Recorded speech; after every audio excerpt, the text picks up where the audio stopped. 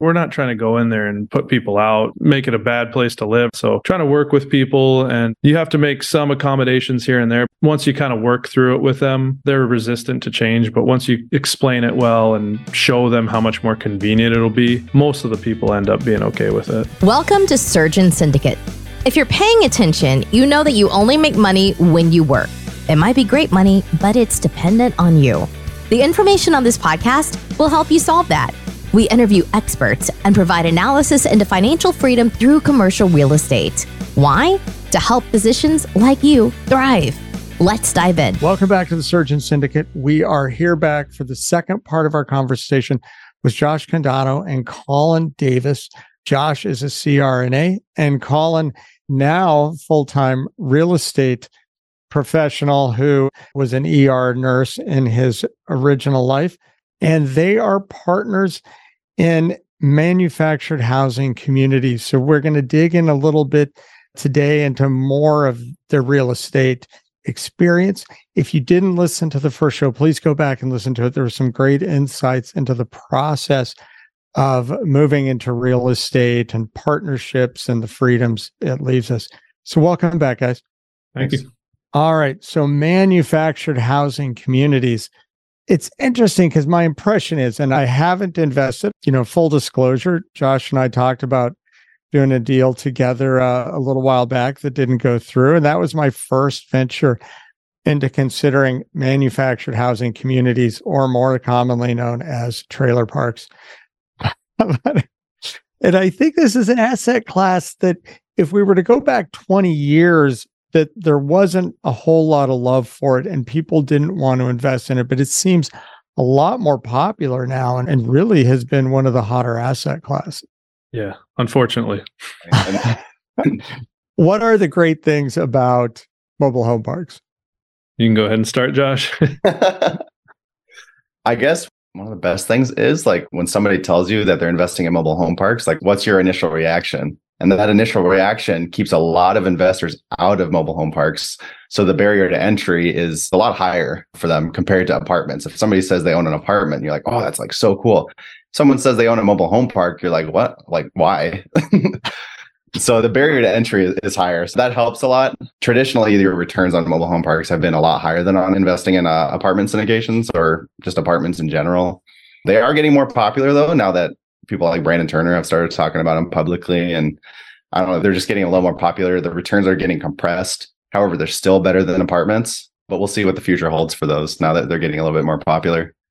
Do you find it any more or less difficult to manage than non-freestanding housing like apartments? So that's kind of the side that my wife and I handle. And I think that's what actually shifted our focus fully to mobile home parks, was that we were managing some smaller multifamily units and some single family homes. And then in July of 2022, we bought our first mobile home park. And at the end of the year, we were looking over, our P&Ls and everything. And just in looking at this park that we'd owned for 6 months, it was outperforming all of our other properties. And we'd gotten minimal requests for any kind of maintenance or anything, because that park was, at the time, was 100% tenant-owned homes.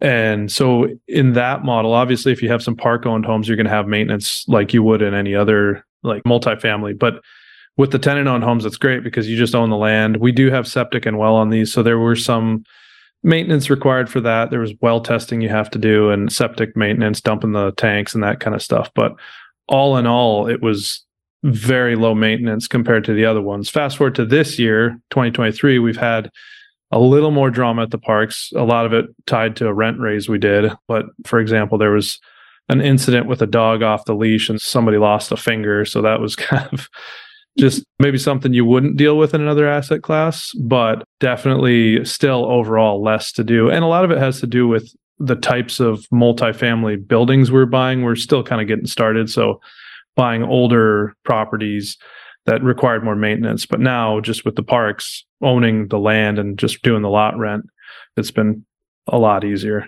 And just the returns are so much better. So the interesting thing, because when you own multifamily properties, because everybody who's rented, think about the things you called your landlord. If the toilet doesn't work, if there's a leaky faucet, if, you got a draft in the winter time, all these things are things you're calling the landlord for. But in a mobile home park, if the tenant owns the mobile home and they're just paying you lot rent, all that stuff within the mobile home is their deal, correct? Yep, that's right. I mean, we even had one situation where somebody moved in and to a fourplex we own, and he was telling us, hey, like the fridge isn't working. And we're like, oh, shoot. So we're trying to figure it out. I'm like, is it turned all the way to cold or whatever? And for whatever he can figure out, it's not working. So then we're like, all right, well, we'll get the appliance guy out there. The appliance guy goes out there and it looked like it was turned on, but it wasn't turned on all the way. And it was like $80 for this guy to basically go out and just turn the knob, like just to the on position.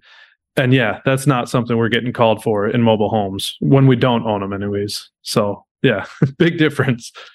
Yeah. Basically, wherever the utility hookups are, anything distal to that, if something goes wrong, the tenant has to take care of it because it's their home. Anything proximal to where the hookups are, that's our problem. And those are typically major, like septic, well type issues. So they're a lot more financially burdening, I guess. But yeah, anything after that is we have to take care of. Anything distal to where the hookups are, we don't have to worry about. And we don't get calls. Not being a plumber or electrician, I can't say how they speak in the industry, but I did find it interesting that you spoke about the hookups as proximal and distal. Maybe I'll train myself out of that. Our listeners on this show are probably right there with you. They know exactly what you're talking about. So yeah. It's an interesting thing when you talk about the returns, because this took me a little while to get used to that.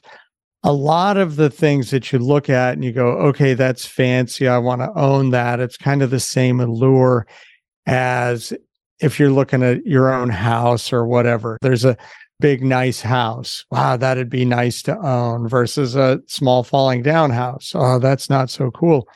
And you get into the same thing in commercial properties. If it's the mall that's got all the big brand name stores, so it's got a Nordstrom and it's got all this other stuff, you go, wow, that would be really cool to own. And then you look at the less fancy place and you're like, I don't know if I like that. But part of the return with that, as you said, is that the less fancy it is, often are the better returns. And it doesn't necessarily mean there's more work. Have you found that? Yeah, I mean, I would say so. I mean, in the mobile home parks anyways, I mean, the less fancy, the smaller multifamily tends to be a lot more work. But in the mobile home space, yeah, because you're getting them for a better deal. I think the first one we got at about a 9 cap, I think. It was almost 9.5. Our first two we got at 9.5 caps. Whereas apartments are going for like, I don't know where they are, but I assume they're like 5 or 6. In the same area. Your luxury Class A apartments in premium locations, they're starting to drift up now, but they were compressing under a 5 cap, like a 4 cap. And kind of the other side of that is often the people who are buying those, if it's 300 unit luxury apartment building, it's being owned by a big private equity firm. And a lot of their investors are people who aren't looking for big returns. They're looking for diversification. They're looking for safety. It's kind of the difference. If you've got a net worth of $20 million, you're not worried as much about seeing that grow to where you'll have financial freedom because you kind of already have it. You're a little more concerned about protecting it and that it stays there and it keeps spitting off money for you to live on. So you're looking for diversification. You're looking for safety. And that Miami Class A apartment building is going to be in demand regardless of the economy. And they've got the $100 million to go buy it. And so the investor money they're placing is looking for different returns. And so the returns are lower. You kind of see the same thing in Class A retail, that you're looking at 5% returns. Now that interest rates are up, that'll probably push up some, but still it's a lot more of the interest in safety versus interest in growth, where when you move into something that doesn't carry as much prestige with it, often you see better returns. Yeah. That's what we're looking for. You're like, yeah, forget the financial security, the long-term. We're looking for growth, not so much security. Well, that's great. The first step of that growth, though, is helping you replace being tied to a job. Your introduction said you're trading your time for dollars. And now you're finding a way that you can put in some work and it kind of grows more than just getting paid for that hour of work. And there's that opportunity in asset classes that aren't already streamlined. Yeah. And that's something that it's kind of twisted my mind around a lot, because as a CRNA, like, you make really good money, but you only make really good money when you're in the operating room doing your craft or whatever. And I fell into the trap of like picking up extra shifts all the time and making a really good living. But now that we started investing in real estate, like, we put in time now, and this asset's going to pay us forever. And that, like, I would so much rather get $10 a day for the rest of my life than $1,000 right now. Like, that's no brainer now that I've done it a little bit. And maybe that's the transition. When you first come out of school, you don't have the money to invest. And so there's that time that if you have a plan, you work more, but you don't change your standard of living from being in school. Maybe that's the hard part, is you come all the way first through school and you're watching your friends, they got a house and they're going on vacation and you're still in school and you got nothing. Then you get out of school and you want to live a little bit. But if you live too much, all of a sudden you got nothing, even though you're bringing in what looks like a really good income. Yeah. It doesn't matter how much money you make. You can always spend more. Better put that other kitty away so you can buy that. But it is addictive. The first time you buy an income producing asset, and then all of a sudden you look at your bank account and you see these deposits are flowing in. I guess it may be more work collecting those. Did you still have to go collect rent checks, or do you have that part automated? So we use an online rent collection system, and that we do our leases and everything through that. But another thing about the mobile home park class of people is that some of them are older. They don't have the same internet capabilities. So we do still collect some checks from, I'd say, maybe half the tenants right now. We're actually transitioning to a new program, Buildium. And with Buildium, they have pay near you options and other type things that make it easier for the tenants who aren't as computer savvy to still make the payments without having to send a check. So we're not chasing checks too much. So that way, so tell me about I've heard that mentioned as a concern as you get into an asset class, where I've seen some people who are like, yeah, we don't move money online. We don't trust that. So how does that work with Buildium, where they can pay in cash or with a check, but you don't have to pick that up? Right. So there's partners that work with Buildium. I think some of the stores like Dollar General or Family Dollar, and they accept payments that go through Buildium. I don't fully understand. Like I said, my wife, she's kind of the brains behind the property management side of stuff. So she's the one diving into a lot of that. But my understanding of it is they go in and they can pay, and then it's somehow direct deposit to us. We've tried to be understanding, because we're not trying to go in there and put people out and make it a bad place to live or anything like that. So trying to work with people. And I know in particular, there's one person in one of the parks we bought who's just an older guy who just does not have anything. He doesn't have phone, like a smartphone, computer, any of that stuff. So you have to make some accommodations here and there, but for the most part, it's pretty good. And I think, like a lot of people, once you kind of work through it with them, they're resistant to change. But once you explain it well and show them how much more convenient it'll be, most of the people end up being okay with it. So is that something that you have to do, or do you have a park manager? So if you're talking to somebody who's never owned a mobile home park, never lived in one, is that you running it, or you have somebody doing that for you? There's different models. I mean, you can have an on-site manager that collects checks or whatever the payment form is. In our case, Jen and I, my wife, we handle the property management. And so we are doing the new leases and we're doing all the rent collection. So we have an on-site guy in one of the parks, but he's more of a groundskeeper. He takes care of the mowing and the snow plowing in the winter. And we do all the leasing and rent collection and all that. Okay. That's an interesting thing, the whole building being set up to go into a retail center. There's a lot of the retail places, and I hadn't heard of this before, are looking at other things that drive traffic. So often there may not be as many fees as one might think with some of that, because they see it as if it's a way to bring their key clientele or the people they really want to have in the store into the store. Your renters come in hand them a check, and then go buy something. Yeah. That's good for them too. Yeah, I think the fees are minimal. I think it's about $4 or $5, like a $4 or $5 convenience fee. And then, I mean, there's other ways you can incentivize people to use the rent collection. Like one of the parks, we give a discount if you use the online system as opposed to sending a check. So that usually sits well with people, and they're willing to do what needs to be done to save a little money. You know, the early automation. So the first rental property we owned, we bought this fourplex, and the prior owner had it set up that when they signed the lease, he would have them write out 12 checks and date them for the beginning of every month for the whole lease. And people actually really liked it because we did that in the beginning too, until we switched to a rent management program. And so the beginning of the month, you just go and you go to the envelope and you pull out the checks and deposit them online. And it took a few minutes to do, but it was a pretty interesting. So there was no going and getting the checks. Yeah, that's nice.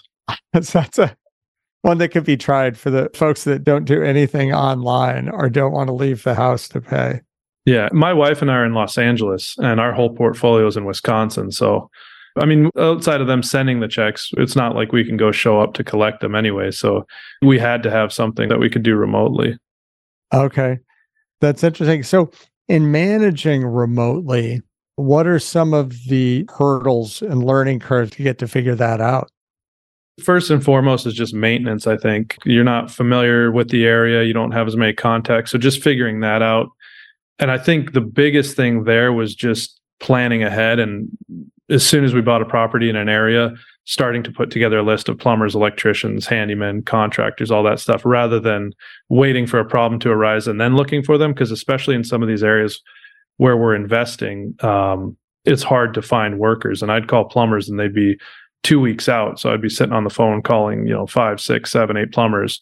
So having a vendor list that you can just refer to and making contact with them and letting them know, hey, this is who we are. We just bought a property in this area. We'd like to use you kind of as a preferred vendor. That was a huge step in helping us streamline things in terms of maintenance. And then in terms of the parks, one of the issues we've had is just being able to lay eyes on the park, making sure people are keeping their areas clean, making sure the park's looking good. We have trees that we have to check on, and having a groundskeeper or somebody in place, some sort of person that can just report back to you, that definitely helps. But at the end of the day, nobody's going to look after it the way we would. So that's been a bit of a struggle. And we're looking at installing Wi-Fi so we can put in cameras just to kind of monitor things. And then especially after we had this dog bite incident, it's just somewhat of a safety regulation or measure just to keep an eye on things and make sure everything's running smoothly and clean. So, yeah, that's an interesting one. From people in the retail world, I hear a lot about installing cameras and the multiple benefits they've found from the amount of unwanted activity in the area and in apartments goes down because people know there's a camera, and it becomes a selling point to their tenants that they feel safer, that, okay, so you get a little higher quality tenant that they're like, oh, good, somebody's keeping track of things. I haven't heard of it yet in a mobile home park, so I don't know if you're going to get, where the line is there between pushback, like, oh, we're being watched versus this is to help you out. Well, and I think in pairing it with park-wide Wi-Fi that we would provide as a benefit to the people there, you can kind of like soften the blow a little bit, like, hey, we're going to be installing cameras. Part of that will be Wi-Fi throughout the park, so you'll be able to hop on that. If you get a good signal, you can cancel yours, save a little money there. And I think the people that would be resistant to it are probably the people we don't want in the park anyways, so it kind of works itself out. That's a great perspective. It's funny how often you can make some changes and groom your desired client by making those changes, and then they can kind of opt in or opt out themselves. Yeah. If they want to live completely off the grid, that your park is not the place to live off grid. Right. Yeah, that's right. Yeah. I think back to the cameras, my parents they bought a laundromat up in northern Wisconsin not too long ago, and it came fully equipped with security cameras and everything. And then when my dad was like trying to figure out how they worked, he pulled it off and it was a complete dummy camera. So I think just seeing that there's a camera there, kind of people steer clear of it a little bit. So maybe we don't even have to hook them up. I don't know. Just have something there that looks like a camera. Just going to the thrift store and buying camera-looking things and putting them up. Paper mache camera. Or you just buy little mirrored bubbles. You're putting them up in the corner all over the place and put like video surveillance stickers on them. Yeah. Just the threat of being monitored is enough. That's great. So have there been other things? So when you're buying a new park, so talking about grooming your desired client, if you raise rent or you change things, has that been part of your plan that you're like, this is who we want to live here? Or is it more just take the park and kind of change the park to make it a better place? Yeah, I don't think we've necessarily considered it in that way in terms of rent raises. I think inevitably it kind of works itself out to be that way. But no, it wasn't a kind of plan going in. It was just these parks were buying, they were under market rent. So they were due for a rent increase anyways. And then inevitably that kind of happens where you lose a few people and they tend to be more undesirable tenants anyway. So it just kind of naturally worked itself out. Okay. A lot of the current owners for these mobile home parks are kind of getting older. They've owned them forever. And you'll notice that with landlords that have been landlords forever is that they get a little bit lazy with rent raises. And one park next door with somebody who just bought it is, for example, we'll say it's $350 for a lot rent. The ones we're buying, they're like well below like 200, or I don't know, what was our most recent one? I think it was 240. Where the guy right next door, like 20 minutes away, they're already at like 360. So you'll notice that there's a lot of room for growth there where people just get lazy and they don't raise the rents to where they should be. And there's a huge disconnect on where these property rents are right now. So that's something that we've been able to come in and kind of stabilize, bring rents to where they should be. And I think the tenants that are currently in there, they realize that they have a deal and we raise it substantially, like whatever you want to call it, like 50%, maybe not quite 50%. Mm-hmm. And they're still okay with it. A lot of them are still like, oh, I'm still getting a better price than the guys next door. So we're cool with that. If you're paying $150 and you realize the going rate everywhere else in town is $380, when you go cool to $250, there's nothing to complain about. That's right. Yeah. And that's pretty common, I think, in the manufactured housing community space. It's an interesting thing, though. I think about what a great place to be in life, that you've got your asset that's generating cash flow and it generates enough. It's almost like you're that Class A private equity now that you're like, hey man, as long as it's feeding me, I don't need to mess with it. And that you can go 10 or 20 years, you're just collecting checks. And you don't care where market rent is anymore because there's enough money at the end of the day. I mean, who knows? In 30 years, maybe that's where we're going to be. I see in apartments and in retail the same thing, that often those are the ones, though, when you come in, there's a lot of opportunity there because there's opportunity to raise the rent, but that they also need some maintenance. But with that maintenance, pays itself back with generating more income.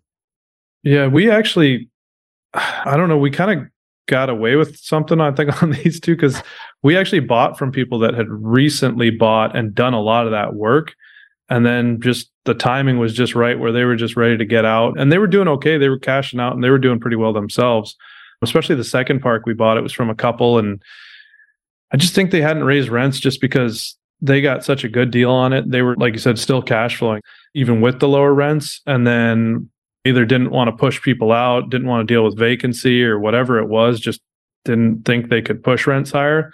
They didn't. But in the meantime, they'd clean the whole park up and we took over a pretty stable, basically turnkey property. So we've done okay with that. But I think that's a little more of the outlier. I think they tend to be the more value add things you got to come in and do a lot of work on. For our second park that we bought, that was just kind of right place at the right time. Timing was perfect because they had just gone through an eviction, and that's kind of a process. So I think towards the end of that eviction was when we reached out to them, hey, you want to sell? And they're like in the middle of it, like, oh my goodness, this is terrible. Like, yeah, let's just sell.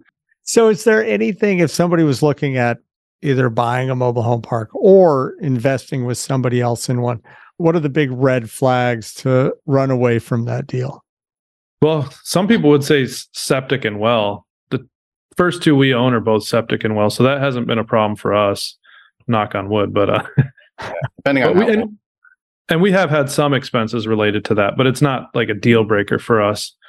I'd say infill is pretty tough. So something with a lot of infill, if somebody's coming in and they're telling you they're going to, on a deal, they're going to fill in, whatever, like 20, 30 homes in a year or two, unless they have a proven track record, I'd be a little cautious with that one. Okay. When you say infill, that's either vacant spots within the mobile home community or expanding it. Yeah, or bringing in, like, let's say you have a 50 pad park and it's only 25 homes on it, and they're saying, oh yeah, well, we're going to come in and we'll have it at full with 50 homes by year 2. It's like, yeah, maybe not. There's several websites you can get online to tell, like, you can almost underwrite the location also. Like, if population has been declining 10% for the last 20 years, there's probably not a good chance you're going to bring in like 100 new homes to this mobile home park. So there's ways to kind of underwrite the location just as much as you're underwriting for the property. Oh, okay. Yeah, we found that when we wanted to raise rents on the first property we bought, that when I first looked, I was discouraged because I looked online at places for rent. There seemed to be quite a few places for rent, and then started calling on them, and none of them were available. And so you realize that, there was stuff being advertised, but it all rented within a day. And so the demand was really there. And then as we raised rents, it was right after COVID. So all of our expenses went up 20, 30%.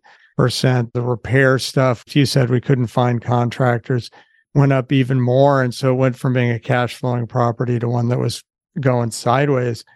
Oh yeah. And the insurance increased.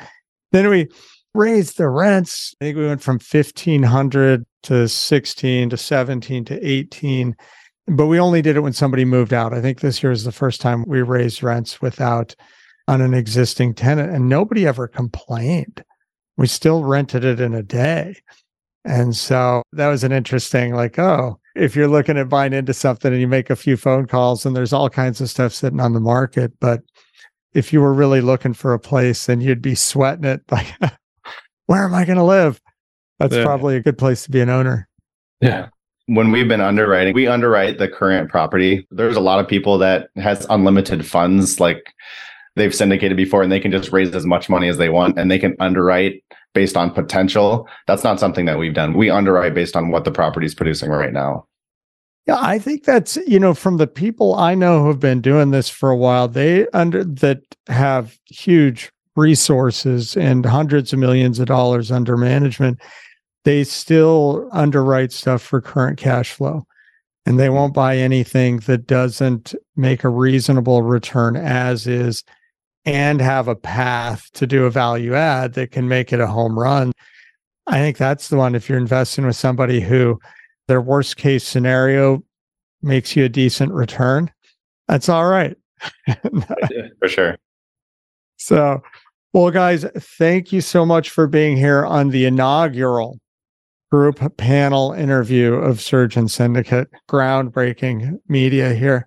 It's been great having you on the show. If people wanted to get in touch with you or see what you're doing, what's the best way to get in touch with you? Just recently started posting on social media. I was pretty anti-social media for the last 3 years, but I don't know, about 6 months ago I started, or maybe less, started posting on social media. So I'm on all platforms. I'm at The Lifestyle CRNA on Instagram, TikTok, Facebook. I don't know, all of them. I think all of them. I got a list of your social media here, and we'll post those in the show notes. Yeah. Okay. And then we have our investment company website. It's alldayinvestments.co. Okay. What's the best one? Probably Instagram. All right.